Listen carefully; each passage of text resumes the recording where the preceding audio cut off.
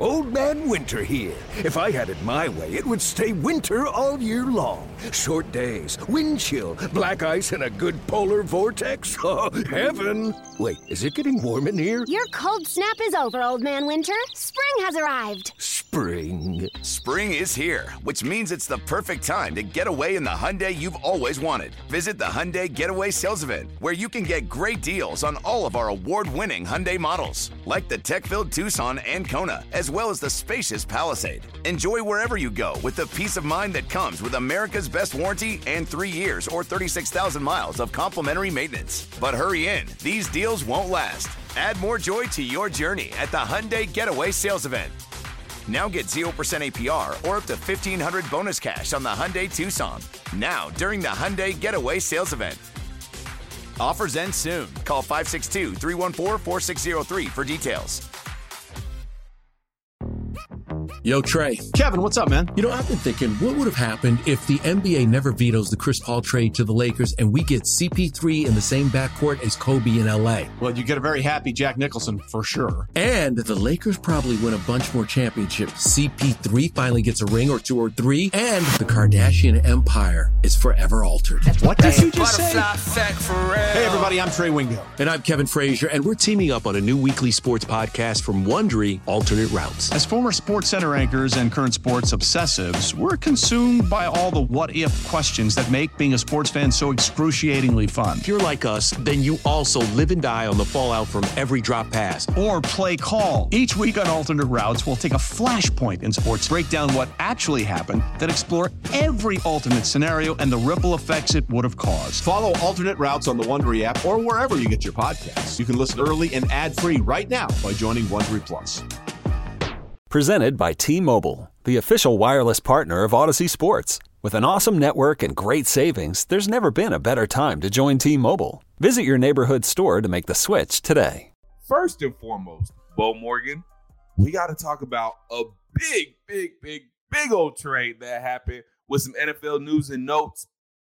Christian McCaffrey has been traded to the San Francisco 49ers, and I should have already had this pulled up, but I'm going to pull it up real quick to give you the full terms of the deal. Christian McCaffrey has been traded to the San Francisco 49ers for a second-round pick in 2023, a third-rounder in 2023, and a fourth-round pick in 2023, plus a fifth-round pick in 2024. The Panthers got a haul, as they should have, for the star running back. We'll see if he can stay healthy in San Francisco. Still not quite sure yet if he's going to play this week for the 49ers. But, man, the 49ers just got a whole – it was a good team that luckily we got before they got Christian McCaffrey. But that is a good team that just got a whole lot better as well. Yeah, I'm a big Christian McCaffrey fan, but I think this is a ridiculous amount to give up for a guy who, I mean, honestly, he's played 10 games coming into the season in the last 2 years. And he has played 6 this year. He showed up on the injury report every week, which doesn't really, I don't really care about that as much. Right. But he's played in 6 games so far this year, under 400 yards rushing, a couple of touchdowns. You know, where this guy is extremely dangerous is in the passing game. To me, he's as good in the passing game as he is anywhere else. This is a guy that in 2019 was a 1,000-yard rusher and almost a 1,500-yard rusher and a 1,000-yard receiver. Yep. But it's a lot to give up for an often injured guy, a guy who I think Carolina really ran in the ground early in his career. Definitely. This guy he's never carried the ball more than 300 times in a season, which is honestly a lot of times to carry the ball in today's game. But he's a guy who's had 100 receptions multiple times. He's just not been healthy lately. I think, I mean, you essentially just gave up your entire 2023 draft and then went and dipped into 24. A second, a third, and a fourth. Those are rounds that are very vital to building teams. Yeah. And honestly, keeping teams relevant, as far, and what I mean by that is That's the meat and potatoes of the draft. You find starters in the second, in the third round, and in the fourth in some ways. You know, when you get 5th, 6th, 7th is a little bit different. But for a team that has players signed, you have to, I know that they do have a rookie quarterback, or not a rookie quarterback, but a quarterback on a rookie contract once Garoppolo is gone after this season, because, there's Jimmy G. I don't expect to be there next year. No, me either. So I think it's a lot, and I think they've got a lot of issues and some issues in bigger places than just a running back. So I hate this trade for San Francisco. I think it's way too much for a team that could use help maybe in the secondary, because they've got Emmanuel Mosley, who's now gone, and Travarius Ward has been has been banged up this year. You've got Kinlaw and Armstead and Bosa all missed last week. Those are all defensive positions. They're a good defense with some injuries. I don't like it. It does seem a little desperate. Not really a fan of this trade for San Francisco. I think it's good for what they get. I just think the price is too much for a guy who, again, maybe his better days could be past him. Now, the one thing I'll say before I let you kind of jump in here is he's going to an offense that he's not going to be maybe expected to do as much as he was. And I think it's good for them on the field, because now they have McCaffrey, Kittle, Debo, Ayuk. Then Jeff Wilson, who's your battering ram running back. So this could be maybe a good move as far as maybe it helps his career. But just as far as the haul, don't like that. I do think it's good for San Francisco, though. I think the help is going to be good for them. Just don't like how much they had to give up.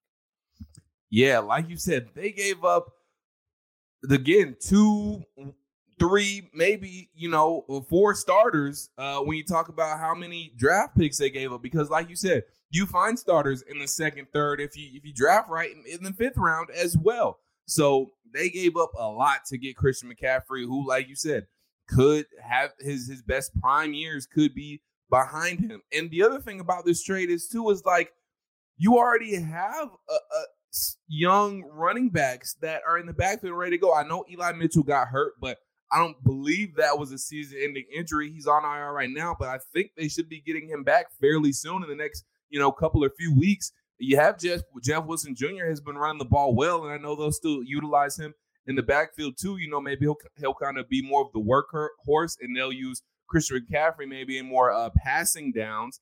And, they'll use him some in the handoff game as well. So, like you said, it makes sense in the fact that you add another weapon and you make your offense just that more dangerous. But you're destroying your future for what? And again, this is a team that you're going to have a rookie quarterback coming back. You're going to have, I understand you're going to have, I guess, cap space to spend for the San Francisco 49ers possibly. But still, we know good NFL teams are built by the draft. And you're basically, like you said, giving up a whole year of draft picks for a guy that hasn't really been healthy, who seems like, again, maybe he got a little ran to the ground too much in Carolina, and I don't know how productive he's going to be. Now, again, he might not have to be as productive as he was in Carolina. So we'll see how it works out. If the San Francisco 49ers get a Super Bowl out of it, then kudos to them. It was worth it. But we'll see just exactly how the Christian McCaffrey experiment works in San Francisco. But, San Francisco said, hey, we're at least going to try. We're taking a shot. We're going all in. And that's exactly what they have done. They will be a scary team, I will say, when they get Bosa, Arik Armstead back, Javon Kinlaw, who they all might have a chance to play this week, and whenever Christian McCaffrey gets into the fold. So it will be a scary team. I think it's a move that says, look, we know we're banged up defensively. We've won games early this season defensively. We now need to make the offense more dynamic and give Garoppolo one more thing. Because the one thing, and me and Arch talked about this, and he talked about it on the broadcast, that Jimmy Garoppolo used to be a guy that would run and more than and he's gotten injured that way, and he's gotten a little bit older, and I just don't think he's as open to it, and I don't think he's as good physically as a runner as he used to be. I think that's kind of one of the things that injuries and age is kind of taken away. So that being said, this does make them that much more of a dynamic offense. Yes. Which is good for them, because now they can, we saw them be stagnant at times last week. And so this is going to help them really kind of open their offense up and maybe get in a shootout. And when this defense does get 100% healthy, they are going to be ready to roll, and they're going to be set up to win. So what I will say about this and where this affects the Falcons now that San Francisco is in the rear view for the time being in the schedule, 2 games coming up with Carolina, and you really basically they just got rid of their best player on their team. Yeah. Definitely their best offensive weapon. So that does weaken a team that's already on the fritz. So now Atlanta has to come into those games with a good mindset. Yes. Don't drop your guard. But it looks like those games got maybe a little bit easier for our Falcons. And hopefully that's 2 wins at 3-3 right now. That's hopefully 2 wins they have in there. That they can kind of, I don't want to say rely on, but I'm not mistaken, and I know I'm not. The Falcons play the Panthers next week. The 30th, they play the Panthers. They stay at home, I believe, against the Chargers. And then they turn around on the 10th on Thursday Night Football, and they go to Carolina. Yep. So, this is an opportunity that the Falcons have with 2 games against a team that's reeling, that's getting rid of guys, that kind of goes, okay, boom, here we go. Now we maybe can, that's one less thing we have to worry about when we face Carolina. Exactly. And I'm glad you touched on Carolina, because before we, wrap this up and move on to Falcons Bengals, I did want to say this.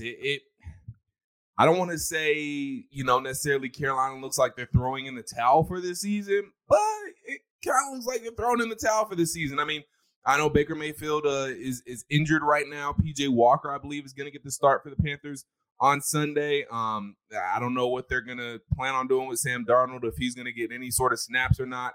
I think he's actually coming back from injury too, if I'm not mistaken. So Carolina Panthers right now. Yeah, he's coming off the IR. I don't expect him to. I mean, he might see something next week, but normally when guys come off the IR like that, it takes when you activate them off the IR. We saw it and I know it's a different position, but with Isaiah Oliver, but they do want to get him back in the fold. Look, giving up on the season, I think what we're seeing is after the Rule firing, it's kind of a regime change here, Dylan. Okay, well, you've seen a Matt Rule guy and Robbie Anderson who couldn't get along with coaching staff. Boom, he's gone. Ironically, to a team that has their own issues with screaming at coaches. After we saw last night with the Cardinals and game with Kyler Murray and Cliff Kingsbury. But then you look at they're basically hitting a reset button. And so they're getting what they can about teams that need guys. I wouldn't say giving up on the season. They're still going to want to try to ruin a season, especially of a division rival, and that's always got to be in the back of your head. Yep. But they're turning the page on 2022 and the Matt Rule regime already in the middle of it. They're still going to try to win games. Everyone on that team and that coaching staff is trying to win games because they're all auditioning for jobs for next year. We've seen this in Atlanta when Dan Quinn was fired 5 games into the season, Raheem Morris took over. Yep. That being said, they're trying to get what they can, move some guys that they don't want, that the front office is ready to move on from, and then the coach comes in and whoever comes in and can kind of build his own little, rebuild the team how they seem fit. So we will see how the Carolinas just exactly, start to rebuild things as they turn a page to a new regime.